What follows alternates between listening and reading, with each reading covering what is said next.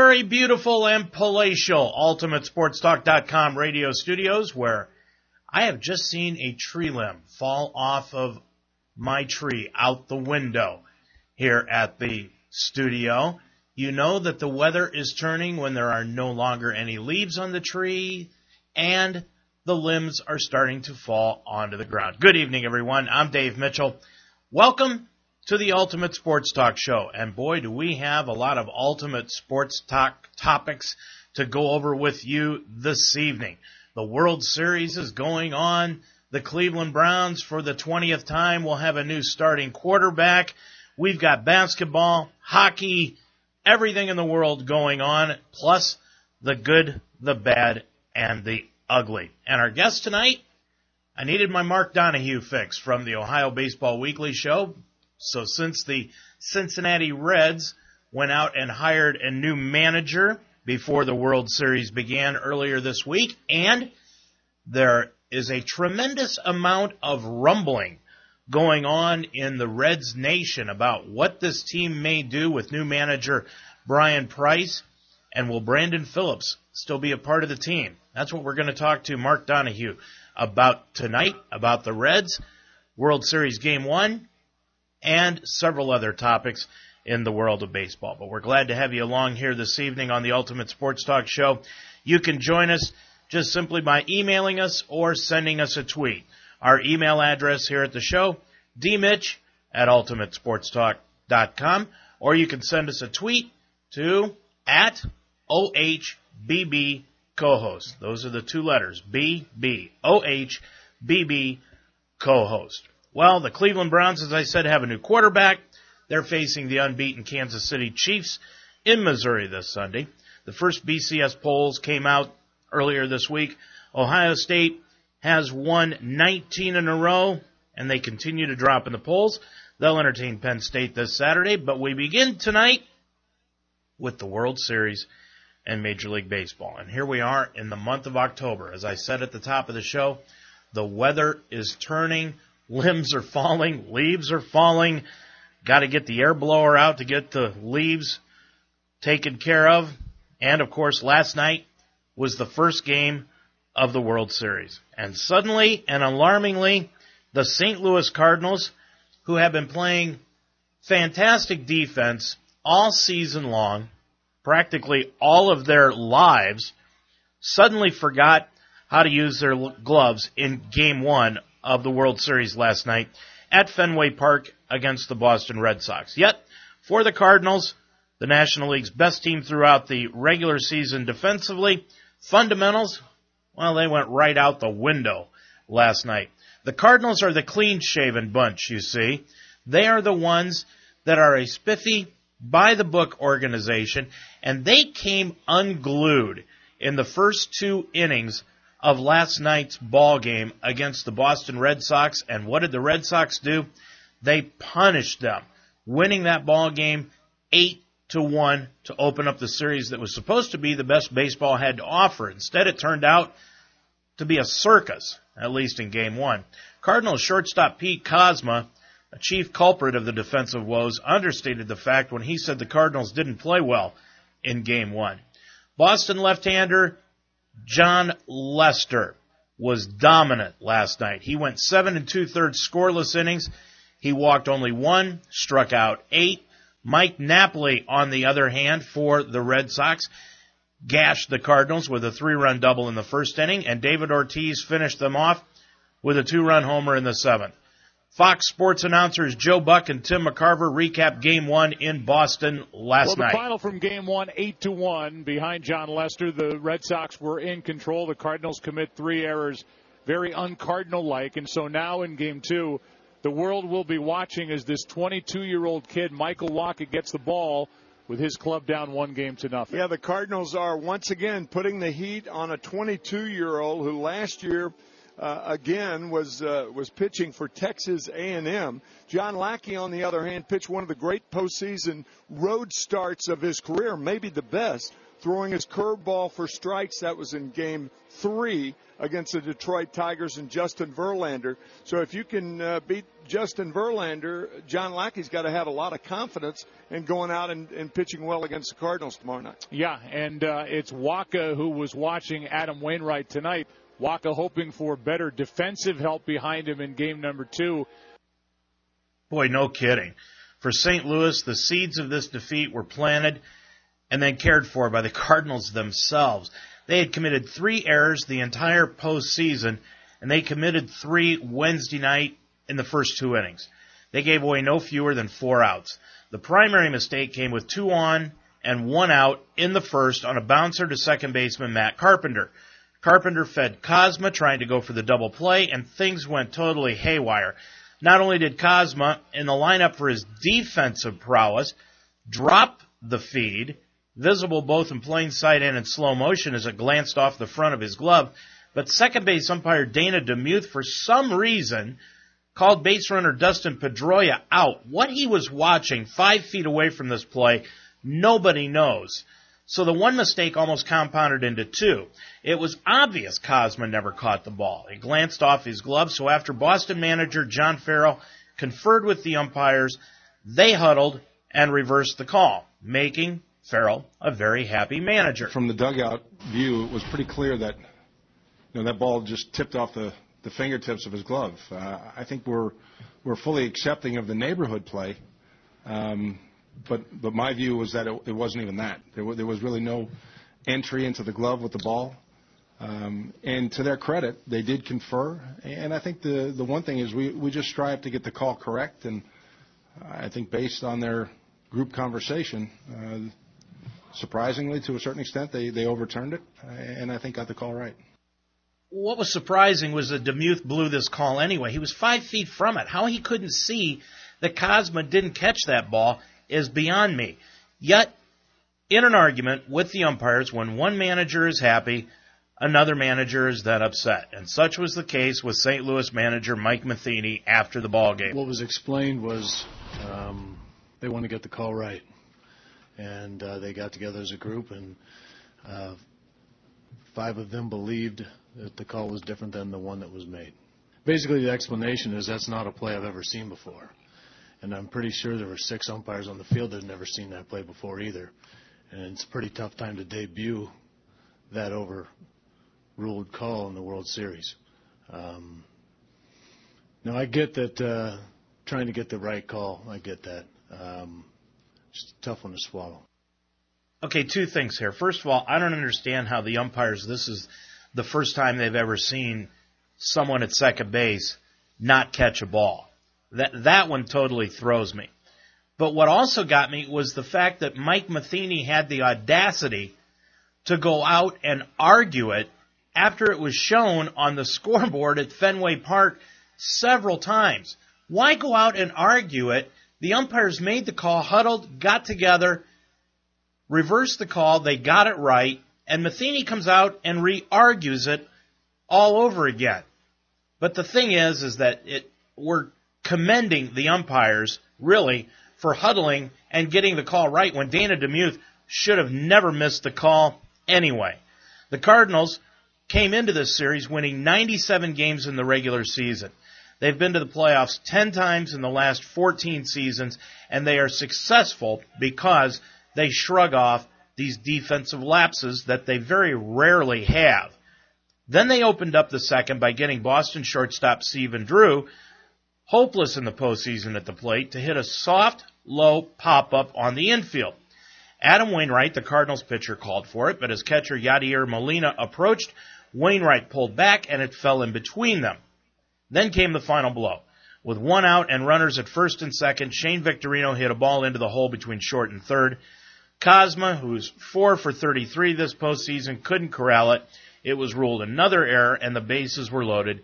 Pedroia then followed with a run-scoring single to left, and with the bases still loaded, David Ortiz drilled a fly ball to deep right. Carlos Beltran, though, snared it before it settled into the bullpen, yet his ribs, I say, just basically bumped into the right field fence at Wrigley Field, but he received badly bruised ribs and he was pulled from the game at the start of the third inning with a right rib contusion.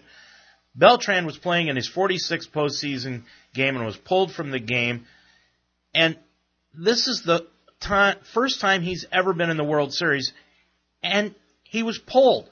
Now, a Cardinal spokesman confirmed after the game that Beltran was taken to a local hospital but did not say which one. He had x-rays and a CT scan, and they were both negative, and he's being classified as day-to-day. Fox Sports' John Paul Morosi reports on the injury. After waiting more than 15 years for his first World Series game, Carlos Beltran certainly was hoping for something better than what unfolded here at Fenway Park Wednesday night.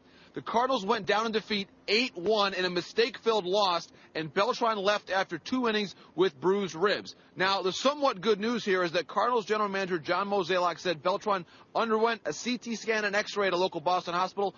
Both were negative. Beltran should be a game-time decision, according to Mozeliak, for Game 2. I think he's a little down right now. Certainly disappointed. Obviously, he wanted to play in this, and to have to come out of the game before the game ended was disappointing for him. If Beltran is less than full strength in Game 2 and for the rest of the series, the Cardinals could struggle to score runs. He has accounted for roughly 30% of all their RBIs in this postseason. After the game, though, there was a lot of optimism in the clubhouse. They do have Alan Craig back from injury. Craig said he was fine, and the overall mood looking forward to Game 2. If you have played in 46 postseason games, and this is the first World Series game you've ever been involved in, how in the world can you leave this game just over bruised ribs? Game 2 is in tonight's Fenway Park in Boston. First pitch is set for sometime after 8. Now, this Game 2 matchup brings plenty of intrigue on both sides as well, with 22-year-old breakout rookie Michael Wacha taking on American League Comeback Player of the Year candidate John Lackey. Entering the season, it's fair to say neither one of these guys were expected to be in this position. Wacha didn't join the Cardinal rotation full-time until early September, and he's 7-1 on the season. Meanwhile, Lackey missed all of the 2012 season with Tommy John surgery after being subpar in his first 2 years in Boston. Experience is certainly on Lackey's side because he has 14 postseason starts under his belt, but there may be no pitcher throwing the ball better than Wacha right now. Well, in other Major League Baseball news, could David Price of the Tampa Bay Rays, a year removed from winning the American League Cy Young Award, end up in Los Angeles to team up with 2 other Cy Young Award winners in Clayton Kershaw and Zach Greinke? Well, if Peter Gammons is correct, you betcha. Price is getting a bit pricey for the Rays' liking. They'd like to sign him to a long-term deal, but they're still the Tampa Bay Rays, and they still don't have the necessary money to make such a move. According to Gammons, a source inside the Dodger organization said the deal would be Price for 2 Dodger prospects, specifically shortstop Corey Seager and left-handed pitcher Julio Urias. Now, that's not the only rumor involved with the Dodgers this offseason. We're going to talk to Mark Donahue more about that in just a couple of moments. But in managerial news, we've got a hiring and we've got a retiring. And Jim Leyland of the Detroit Tigers, after winning 3 straight division crowns with the team, has stepped down as manager of the Tigers. The 69-year-old helped turn the Tigers around in 7 years as manager. As I said, he won 3 straight American League Central Division titles and went to the World Series twice. They went to the American League Championship Series 3 straight years, but they did not win a World Championship under Leyland. Leyland told his players following the Game 6 loss in Boston on Saturday night that it was time for someone younger to step in and do the job. Now, who's going to manage the Tigers? That is the question. Initial reports came out that Kirk Gibson of the Arizona Diamondbacks may be interested in the job. Now, Gibson is on the final year of his contract with the D-backs. Remember, he's from Michigan. He played football at Michigan State. He played for the Tigers, and he played for the Dodgers. But he is very well liked in the Michigan area. He's still a Michigander, and he still lives in Michigan during the offseason. But Kirk Gibson came out immediately and basically said that he was staying in Arizona. So now, who will be the Tigers' new manager? Your guess is as good as mine. But again, One of the names that is coming up for this job, why I don't know, Manny Acta. And down south in Ohio, in Cincinnati, Brian Price has been named the 61st manager of the Cincinnati Reds. Price has been the Reds pitching coach since the 2010 season, and before coming to the Reds, he spent 10 years as a big league pitching coach, first with the Seattle Mariners from 2000 to 2005, and then with Arizona from 2006 to 2009. He began his coaching career in the Mariners minor league system. Price, who's 51, has never pitched in the major leagues. He's turned the pitching around for Cincinnati, though. In his 4 years, the club has finished 7th, 12th, 3rd, and 4th in the National League in ERA. But in the 3 years before he arrived, the club was 7th, 13th, and 15th. Now, pitching coach is not the normal track to a manager's job, but John Farrell is now in the World Series with Boston. He has done it. Bud Black in San Diego, he's a former pitcher, and he's a successful manager in San Diego. But can Brian Price do it? He's never managed anywhere on any level. And the problem with the Reds this past season was with the offense. Can a pitching-oriented guy turn that around? Price responds. I would say first and foremost, there's a small sample size. Number two is I think it's hard to be a successful manager, period. I think there's some real challenges to being really good at this for a long period of time. I think going into it, I think there's an initial assumption that pitchers would only understand one part of the game, and that was the defensive perspective, and couldn't connect with the players from an offensive perspective. And I think really it ends up, what we're finding out is it's really about relationships, surrounding yourself with good people. Managers don't do everything. They don't do all the coaching. If they're good, I believe they're able to designate different areas of responsibility to their staff and give them some autonomy in that. So I think that would be probably a strength. So the Reds hire Brian Price, announced on Monday. He takes over for Dusty Baker. My cohort in crime, the resident Reds expert on our Ohio Baseball Weekly show, Mark Donahue, he's been touting Brian Price to be the new manager of the Reds for a couple of years now. Mark joins us on the Ultimate Sports Talk show. Mark, thanks for joining us tonight. Why is Brian Price the man for the job in Cincinnati? Well, he's only the man for the job in Cincinnati if he does well, because I recommended him. So if he doesn't do well, forget this interview, because I do think honestly that he is the guy who knows the team well. This team is positioned to win.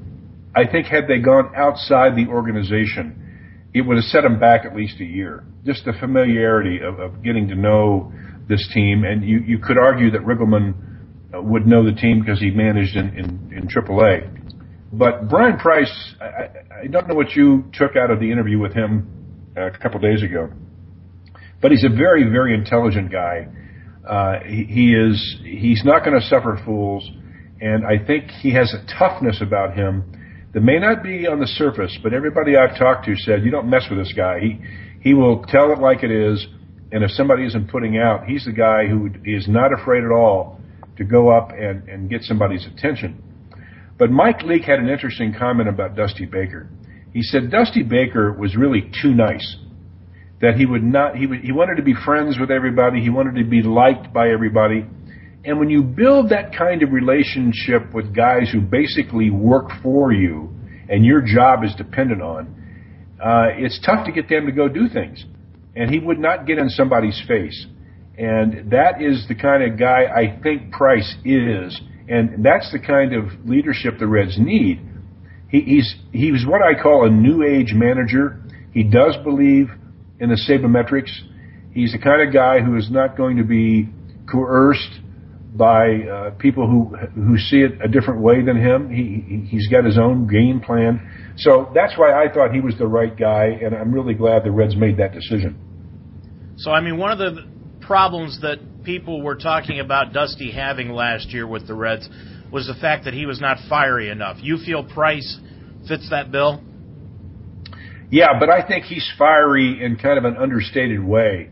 What I heard was he can get up, he can get angry, And if somebody doesn't, basically do what he wants them to do, he's not bashful.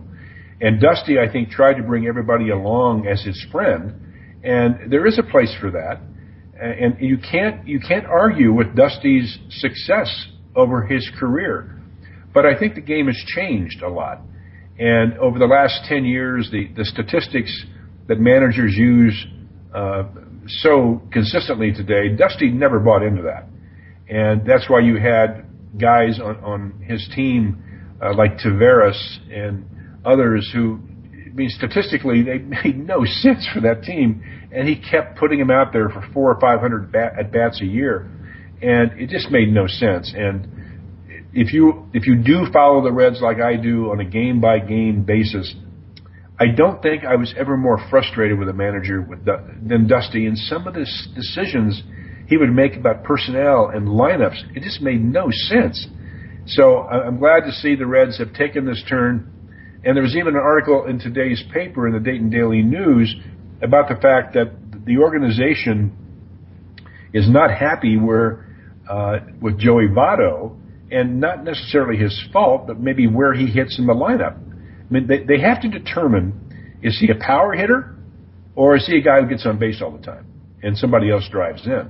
Because when you only have 73 RBIs from your number 3 hitter, you're either hitting him in the wrong spot or he's taken the wrong mentality to the plate every time he goes up there. Now, could he drive in 100 runs hitting somewhere else in the lineup, maybe 4th or 5th? Sure. Or maybe he could be a number 2 hitter. There's a lot of places you could play Joey. A guy's hitting 310, 330 every year for you. He's going to hit 25, 30 home runs. There's a lot of places you can play him. But I was really happy to hear the Reds were open to the idea of recasting some of the roles for these guys, because the Reds have a lot of talent. It's just a matter of getting a manager to bring that talent out. Well, that leads me into my other question about Brian Price, is the fact that he's a career pitching coach, he's a career pitcher, and the Reds' problem last year, for the most part, was offense. So how does a predominantly primary pitching coach turn around an offensive woes, talent-laden team like the Cincinnati Reds? Well, look at Brooke Jacoby and Dusty Baker. You had 2 guys who are renowned hitting experts, and they couldn't make the team hit. I don't think it's a matter of making the team hit. I think it's making the team produce. You can have the same statistics the Reds had this year, but if the approach or the strategy or tactics utilized during a game will produce more wins if it's done differently. In other words, the Reds had a lot of blowout wins last year, where they would score 12, 13, 10, 9 runs and beat somebody 9-0, so that, the stats go up. But they would consistently lose close games. And there would be many games they didn't score at all, or they score 1 or 2 runs. Well, if you could add where they scored 2 runs, make them score 4 by your approach, then you can win more games with the same amount of runs scored. I know that doesn't make any sense on the surface, but if you get down and look at it more closely, it's how you approach a specific game. And that's where I think Dusty Baker would drive me insane, where he would bunt sometimes, where I say, why are you bunting now? Or he wouldn't bunt in situations that apparently or obviously to me called for a bunt. And he would simply reverse manage sometimes to the point of distraction for fans where it made no sense. So I think if you have a sabermetrics guy, he can look at those kinds of statistics and say, look, okay, we scored whatever they scored, 700 runs last year. We can better apply those runs if we have a different approach. So if you know that you're not proficient at driving in runs with 2 outs, you would take a different approach early in the game to get more runs on the board, as an example. So I think he's the kind of guy who has the intellect to be able to approach it that way. And with the talent level of the Reds right now, I think that's what they need. Mark, I know one of the interesting things that I found during that press conference where they announced Brian Price as the manager was his intentions to move Aroldis Chapman into the starting rotation. What are the thoughts down there in Cincinnati and your thoughts about that move? I'm not sure that's carved in stone yet. It may rely on what they do with their current starting rotation. Number one, I doubt they're going to sign Bronson Arroyo. I think that would be a big mistake if they did. But then the question comes up, what do you do with Homer Bailey? He's going to be a free agent after this year. He doesn't want to sign a long-term contract. So arguably the Reds may be in a good position to trade him now, get what they can, rather than losing to free agency. So they trade Homer Bailey and Arroyo is gone. I think it's a fait accompli that Chapman moves into the rotation. Now, if they keep Bailey, they have 5 starters with Cingrani included that they really don't need Chapman in the starting rotation. But I heard an interesting discussion the other day where they might put Cingrani in the bullpen as a closer because he's a 2-pitch pitcher basically, but he throws hard. I mean, he was up 95, 96 miles an hour this year, and he's fearless. He's a tough kid. And so that would be an interesting move. You put Chapman in the rotation, and you put Cingrani at the back end. But it's a good problem to have, Dave. When you have somebody like Chapman, he's going to be a stud closer, or he's going to be one of the elite starters in baseball. The question is, what do you need at that time to complement your pitching staff? Understanding that he's not going to be able to throw 105 miles an hour for 7 or 8 innings every night. But he has developed the third pitch, and I think he's more likely to succeed in the starting rotation than Cingrani. And Cingrani, with 2 pitches, could arguably, be very successful as a closer. Well, the internet is abuzz with several rumors about the Reds. I know you and I have talked. You think the Reds are going to be very active during the offseason, but the name that's really being bandied about, Mark, is Brandon Phillips, and he really sort of ticked off the Reds organization towards the end of the year. What happened there, and do you expect Phillips back next year? Well, I'll answer the second question first. No, I don't expect him back. And what he did, in short, was really directly insult Bob Castellini by calling him a liar, basically. And he did it twice. So I don't think there's any way that he's going to be back next year. I don't know how you fix that. And secondly, he was the kind of guy, there was a report yesterday that one of the players said that if he went 0 for 4 and the Reds won, he would be pouting after a game. If the Reds lost, but he went 2 for 4, he would be very jovial and in a good mood. And that doesn't escape your teammates. They're just guys like that you play with, and you understand that they're kind of in it for themselves. And he was very much, and very much is, a self-promoter. And, there's nothing wrong with tweeting and all that stuff, but I think he went overboard, and I think he's burned his bridges here in Cincinnati.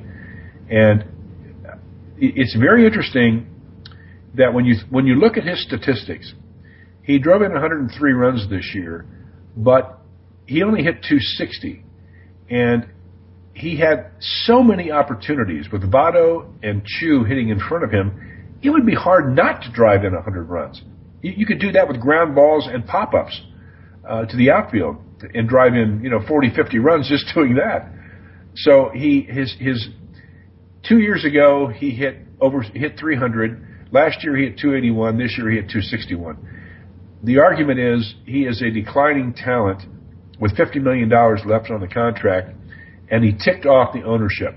So I think it's just say, do the math. And I think the answer is he's not going to be back. Well, one of the primary rumors, Mark, is him going to the Dodgers for Matt Kemp. How many are there legs to that rumor? Certainly, I don't think it would be an even-up trade other than Matt Kemp is making, I think, $20 million a year, and Brandon's making less. So if you traded contracts, the Reds would have to pick up a big chunk of Matt Kemp, a bigger chunk than they have to pay to Brandon Phillips. Now, just on the baseball front of it, that would be a good match for both teams. The Dodgers desperately need a second baseman, and the Reds need a power-hitting right-handed outfielder. So, yeah, I think it makes sense on the surface, but the question would be, and the Dodgers, I think, proved this year they don't need Matt Kemp. They can win without him. They've got that great pitching staff. They've got plenty of power. In fact, they have too many outfielders. if he does come back, the Dodgers have to trade somebody from that outfield. And, it'd be a great load for them to get Kemp's contract off the books. But the question with Kemp right now is he's having ankle surgery. If he didn't have it, he's soon to have it. And is he going to be ready to come back next year?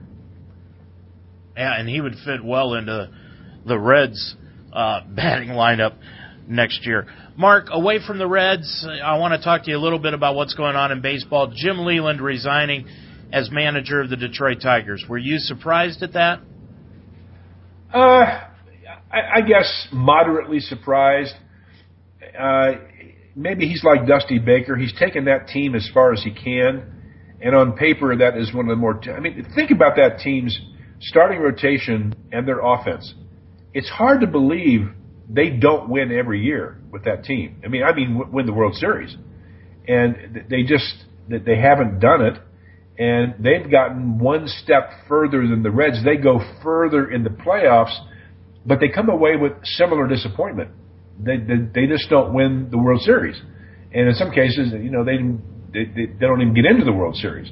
So, with that payroll, with the named players they have, and I think that team is on the verge of a big letdown, and which leads me to the Cleveland Indians situation. You look at the age and the physical shape of those players on the Tigers.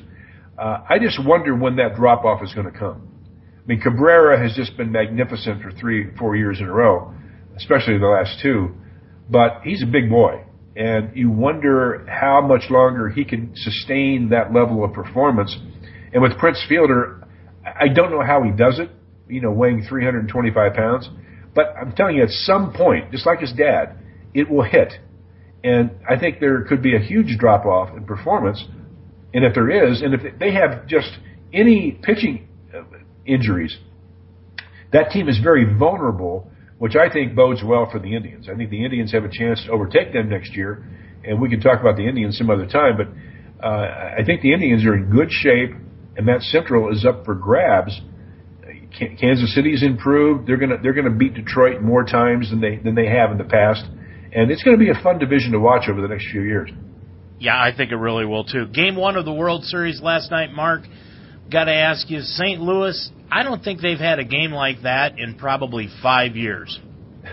It was kind of remarkable. And did you see when the pop-up dropped between Molina and the pitcher, he had like a sheepish grin on his face, like, what did I just do? And he called for the ball. Why did I just take it? I don't understand why he didn't catch it. But Molina didn't apparently call for it.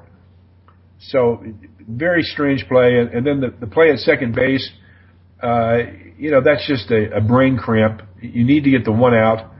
But, you have to understand, too, the shortstop there was on the second base side of the bag. And he had to take a weird route to the bag to try and get that double play. But he should have taken the one out and been done with it. And then, I think the Cardinals have a chance to get out of that inning unscathed. But right now, Boston, boy, they tied a record last night that you probably didn't know the Reds held. Until last night, the Reds had won the most consecutive World Series games in the last, 40 years? They'd won 9 straight World Series games, and Boston tied that last night. If you go back and look, they won 9 straight World Series games, but the Reds, when they, in 75, they won the final game of the 75 World Series. They swept the Yankees 4 straight in 76, and then they swept Oakland in 1990. So they had won 9 consecutive World Series games. My thanks to Mark Donahue, my co-host on the Ohio Baseball Weekly Show, for being our guest here this evening, talking about Brian Price being named the new Reds manager and some off-season maneuvering that the Reds may accomplish this year.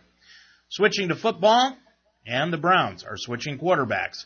Jason Campbell is getting a chance to start at quarterback for the reeling Browns, who are turning to the veteran to settle things down and save a season that's beginning to spin out of control. Browns coach Rob Chudzinski says that he's going to Campbell because he gives him the best chance to win this Sunday. I have decided that we'll start Jason Campbell this week.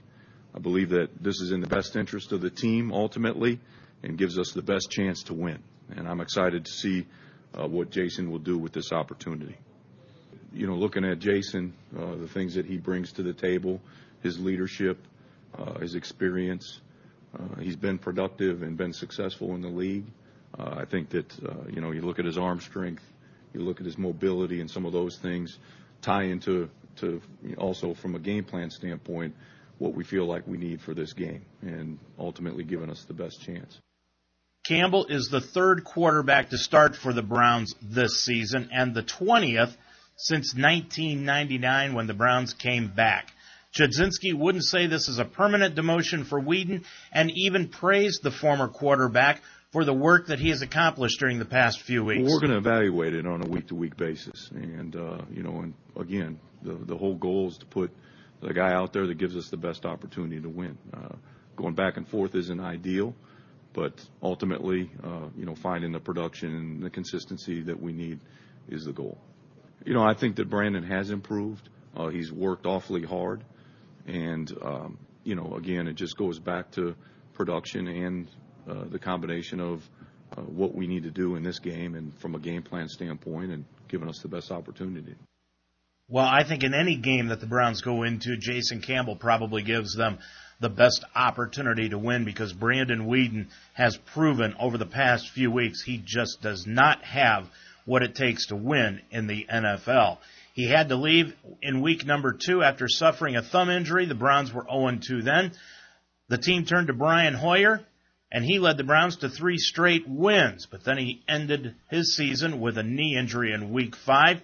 Campbell started just one game last year and knows he may have to knock the rust off before he can become successful with the Browns. Well, you know, it's an opportunity, you know, to go out there and just get back to the game and just having fun.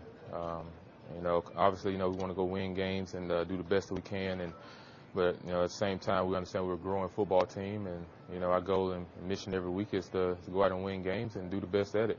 But the one thing we can't forget is just to get back to having fun in this game. Well, it's not about one person. You know, I know everyone wanted to say, you know, it's about Brandon, but it really wasn't about one person. You know, we all as a collective group, you know, have to do a better job, play in and play out, you know, of doing our own job. And I think the only thing that I should do is, you know, just try to be a leader at the same time. You know, just try to do my job to the best of my abilities. You know, not try to do anything to the extreme. Just try to stay within the game and find your rhythm. Well, Campbell is sticking to the company line, but actually the team was falling into disarray under Brandon Weeden. The receivers didn't put forth a good effort last week because they knew Weeden couldn't get them the ball. So Campbell now has the opportunity to start, and let's see what he can do. We're going to take a look at the NFL schedule for the upcoming week in just a few minutes, so stick with us here on the Ultimate Sports Talk Show. Preseason basketball is nearly impossible to make matter, and in the case of Greg Oden, former Ohio State star and Portland Trailblazers first-round draft pick, the preseason does matter. It actually transcends basketball. Nearly 4 years ago, Greg Oden was still potentially a giant for the Portland Trailblazers. He was supposed to be the next great big man.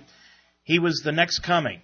He was that legitimate as a basketball player. And then he jumped in a December game against the Houston Rockets, already grimacing, grabbing his knee, and on the way to the bench. His left kneecap was fractured, likely on the jump itself. And over the next couple of years, Oden was paid a lot of money just to rehab. The problem with that was the rehab wasn't going very well. Oden had to undergo surgery after surgery, his knees rejecting the genetic makeup of the real-life giant with each step. There were even points in which walking normally was in question, and it would have been easy to just walk away from the game and not go through the fear of tearing another ligament, cracking another patella, or once again falling short of the dream. And yet, there he was last night, checking into the ball game and getting pats on his chest from his teammates that respected his heart. On the first play of the game, he made a 6'9" professional athlete look like a child, moving him out of the way and throwing down a two-handed dunk. The rim rattled, hearts swelled, and caps came off the heads of basketball junkies out of respect for what the man accomplished. 3 minutes and 59 seconds of preseason basketball have never been so satisfying. Just ask Greg Oden after the game. They kind of told me earlier today, but I'm happy I'm able to walk off this court, and I'm able to play another day. So I'm happy my first shot was a dunk, and I made it. So, I'm still getting it back. I got a long ways to go, but I'm just happy to be out there. Your feeling from this point forward, though, as you go through the beginning part of this regular season, what is the next phase for you going to look like?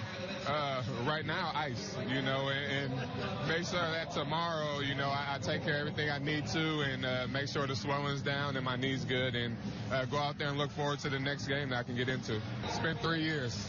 3 long years, and my friends and my family and God, they've been with me the whole entire way, and I finished the game. So. Albeit brief, Greg Oden's return to the NBA court last night was a monumental step in his return to the league. He was supposed to be dominating at this point in his career. Now he just hopes to play. David Stern announced yesterday the NBA Finals are returning to the 2-2-1-1-1 format. The change will be implemented this year with an extra day off between Games 6 and 7, and it will also allow for a possible Game 7 to be played on a Friday. The NBA Finals had primarily been played in the 2-2-1-1-1 format before switching to the 2-3-2 format in 1985, which forced the team with the best record to play the middle 3 games on the road. This was really pushed by the Boston Celtics coach Red Auerbach, who championed the switch because it would cut down on travel when his team was facing the Los Angeles Lakers all the time. Stern said the change to the 2-2-1-1-1 was an easy sell to the league's Board of Governors, which voted unanimously to approve the change.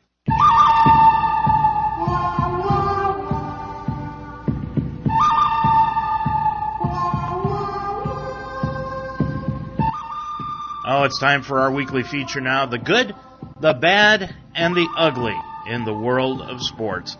And all too often, the good story this week, we hear stories about overpaid professional athletes stiffing the wait staff at restaurants, sometimes even when they're not being cheap at all. But Tamba Hali is apparently out to show that not every pro is a cheapskate when it comes to the gratuity. According to KCTV, the Kansas City Chiefs outside linebacker and more than a dozen friends and family dined at Brazilian steakhouse Fogo de Chao on Sunday night after Kansas City's 1-point win over Houston. The total cost of the meal came out to $1,827, with an automatic $297 gratuity included in the cost. Then on top of that, Hali added an extra $1,000 tip to bring the total up to $2,827. The staff obviously screamed in joy after Hali and the family left. They figured they would wait to show their appreciation until after he left. Good for you. Here's the bad. The Cleveland Indians are asking fans for their opinion of their longtime logo, Chief Wahoo. But the organization wants the feedback on a lot else, too. As part of the team's normal off-season survey of its fans, a question about the tribe's at times controversial logo generated some buzz on social media over the past couple of days. The survey asked Indian fans to rate the extent to which they agree or disagree with the following statements about the Chief Wahoo logo. This logo reflects the heritage of the Indians. I feel a strong, positive, emotional connection to this logo. This logo makes me proud of the Indians. This logo represents more than the team. It represents the city of Cleveland. And this logo is an important part of my support for the Indians. Earlier today, I had an opportunity to ask Mark Donahue, co-host, on the Ohio Baseball Weekly show, his opinion of the Indians logo. There's nothing wrong with Indian. You could argue that there are some interpretations or descriptions of the Indian, like Redskins, that could be deemed offensive. The funny thing is, the people, Indians, the actual Indian race, have been polled about this, and they don't take offense to any of that. And I've got a solution for the Washington Redskins, a very simple solution. All they have to do is change their logo from an Indian to a potato, and they can keep the Redskins. Unbelievable, Mark. Fans were also asked for similar responses on 4 Indians jerseys, white, navy, gray, and the alternate cream-colored top.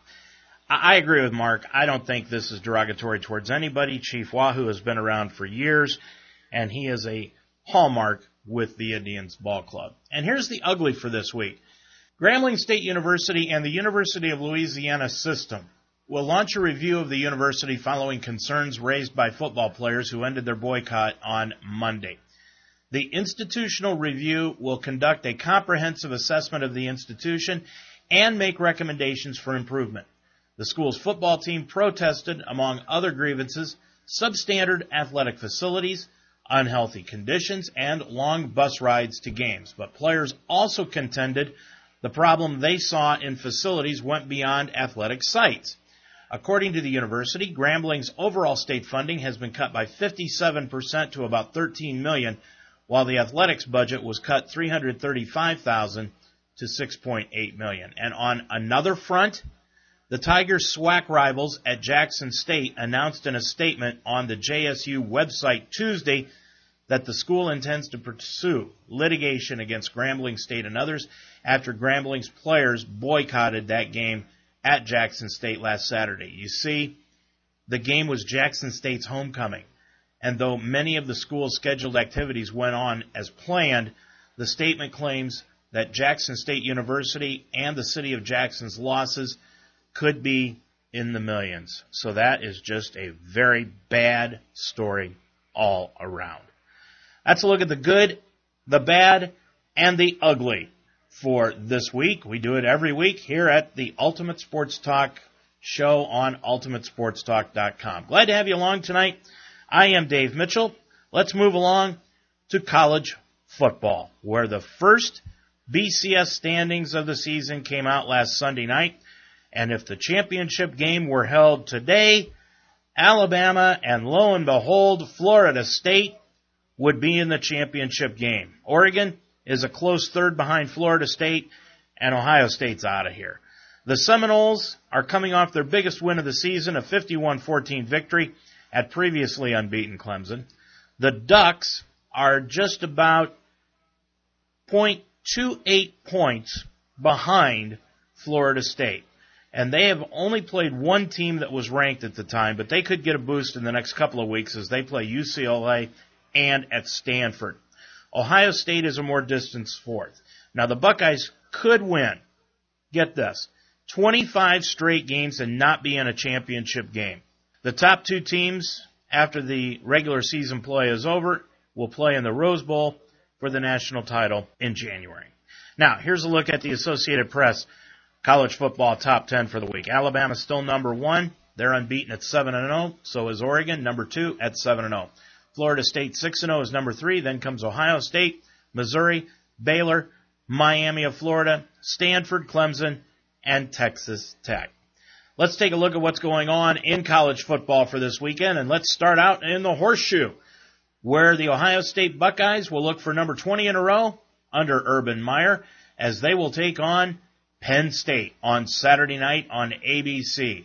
Urban Meyer finally had the opportunity and decided to do it to talk to his team about the BCS standings and what their hopes are this week. Well, we had our first State of the Union address on, when was it, yesterday, and it's the first time that I do talk about polls, and because I wanted to, they're going to hear it.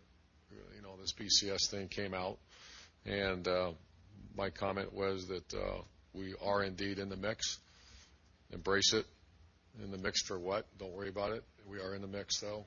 People think very highly of you. Maybe some people don't. That doesn't. You just have to go out and be the best team on the field on Saturdays, not in the country. And so I did address it. We just talked about it, and somewhat briefly, but at least it was addressed. That's the first time I've done that. The Buckeyes, as I said, 7-0, going for number 20 in a row. They'll entertain Penn State Saturday night on ABC. Number 1 team in the country is Alabama.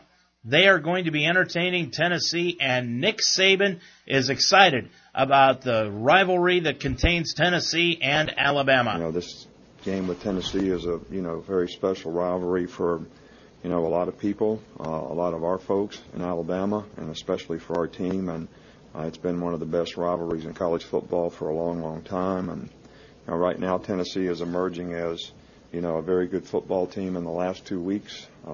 had an opportunity to beat Georgia, beat South Carolina last week. I think Butch Jones has done an outstanding job there. And, when a team improves like they've improved, it's always a sign of, good coaching staff, and, a lot of people doing a very, very good job. So they're able to run the ball very effectively on offense, and quarterbacks played really well for them. Defensively, they've got 8 starters back and have played really well so far this year. They've got all their specialists back. They're very good on special teams. So this is a really solid team all the way around. The number 2 team in the country is Oregon, according to the Associated Press Top 10, and they will be entertaining UCLA. First-year coach Mark Helfrich talks about the Bruins matchup on Saturday night. They're an outstanding defense. I think this is the deepest defense we've played. I think their front 7, they play a ton of guys on both levels that are really talented. Anthony Barr gets the vast majority of the praise, and he's a fantastic, unbelievable football player. And then there's 3 more guys at that level. They're a 3-4 team as well, and they're really good. A big strength of our football team is our D-line, and those guys this needs to be a huge game for them, as well as it's a huge challenge for our offensive line against their defensive line. They're outstanding up front, led by Cassius Marsh, so I can't even pronounce that name. That's been a big focus this week, as it is most weeks. Florida State has moved from number 5 to number 3. They catapulted the Ohio State Buckeyes with their win over Clemson last week. They will be entertaining North Carolina State. Missouri will entertain South Carolina. Don't look now, but the best team in the country may be Baylor. They beat Iowa State last week 71-7, and they will be playing at Kansas on Saturday. Miami of Florida will host Wake Forest. It will be Stanford at Oregon State. Should be a great ball game between 2 Pac-12 schools. Elsewhere in the top 25, Clemson will be at Maryland. Texas Tech goes to Oklahoma. Petros Papadakis and Jill Arrington examine this contest. For all the talk about the Red Raiders' passing attack averaging better than 400 yards per game, their defense is also quietly strong, ranking 16th in the nation in points allowed per game. Can this unit keep Bob Stoops' offense in check? Yeah, maybe they can, because Oklahoma is a team that's struggling a little bit with their identity. A terrible loss to Texas in the Red River rivalry really set them back because we stopped talking about them. They were the team to beat in the Big 12, and now that's Baylor. And if Baylor goes undefeated, you think they're going to get the number 1 spot in the BCS or number 2? Probably not with the way the Big 12 looks this year. They're in the same situation that Ohio State is. But when you're talking about Oklahoma and Texas Tech, and you look at Texas Tech's defense, this is really something that started last year under Tommy Tuberville. They're a better defensive team. And Cliff Kingsbury, give him credit, he inherited that and kept that going with his offensive mentality. Texas Tech's a very good balanced football team, and they have a chance to pull out a victory. And here's the rest of the top 25 schedule. Furman will be at LSU. Vanderbilt at Texas A&M. Fresno State will be at San Diego State. It's Duke at Virginia Tech. South Florida will entertain Louisville. Louisville reeling after their 3-point loss to UCF last week. Oklahoma State is at Iowa State. It is UCF. They're taking on Connecticut.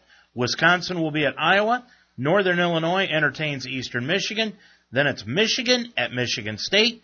And Nebraska will be playing at Minnesota. Golden Gophers coach Jerry Kill is still on a leave of absence trying to overcome his epileptic seizures.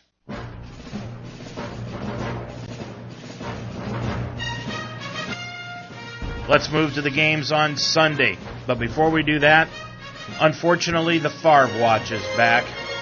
The St. Louis Rams may be having a problem finding a reliable quarterback with starter Sam Bradford sidelined by a knee injury, but they don't seem to be having any trouble getting media coverage for their search. The same team that reportedly discussed signing Tim Tebow has reportedly reached out to Brett Favre. Citing several unnamed sources, Adam Schefter of ESPN reported this morning that St. Louis called up Favre and not Tebow after Bradford went down with a torn ACL in last Sunday's ball game. On Sunday night, the Rams called 44-year-old grandfather Brett Favre to see see if he would have any interest in coming out of retirement to play quarterback for the Rams. Favre declined the offer. But the fact that the Rams reached out tells you where they were at and then where they were willing to go. And they reached out to him Sunday night. Never reached out to Tebow, did reach out to Favre. And Favre declined any chance to go into St. Louis to go play quarterback. The man who had wavered so many times before did not appear to waver in this particular situation. What's interesting about it is that a couple of weeks ago, his agent, Buzz Cook, noted that Favre was ready to play again, that he was in good enough shape to play again at least. That's what he intended. And Favre would not have a difficult time learning the offense, considering that the Rams' offensive coordinator is Brian Schottenheimer, and he played for Schottenheimer in New York with the Jets. So it would not have been a difficult transition. But to ask somebody who's 44, who's plowing his farm in Mississippi, to come off the farm, literally, to go play for the Rams, I think in his own mind was too much, and he decided not to pursue the opportunity. For now, for the Rams, their starter is Kellen Clemens, with Brady Quinn as the backup. No Matt Leinart, no Vince Young, no Tim Tebow, and thankfully, no Brett Favre. Well, normally we would have a commentary by former NFL head coach Brian Billick about the Thursday night ball game. Tonight's ball game is on the NFL Network. It's on at about 8:30, where the Carolina Panthers are taking on the Tampa Bay Buccaneers. And quite frankly, who cares? I'm taking Tampa Bay in this ball game just on a whim because it's in Florida at Raymond James Stadium, but we don't need any expert advice on who's going to win or lose this ball game and why. Let's move on to the Sunday games, though, because the game of the day, as far as Cleveland Browns fans are concerned, goes on in Kansas City, where the Browns are going to be taking on the Kansas City Chiefs. And Rob Chudzinski gives us a scouting report of the unbeaten Chiefs. Andy Reid has done a great job. You look at their defense, they're one of the tops in the league in a number of categories, points allowed, takeaways, and sacks. Great talent and a great scheme. Defensive line-wise, big and strong there. Dontari Poe is really playing good football. He's a force in there. Inside, and Holly and Houston on the outside at their backer positions really bring edge pressure. Derek Johnson's been playing good for a long time. He's good in all three downs. A very good football player.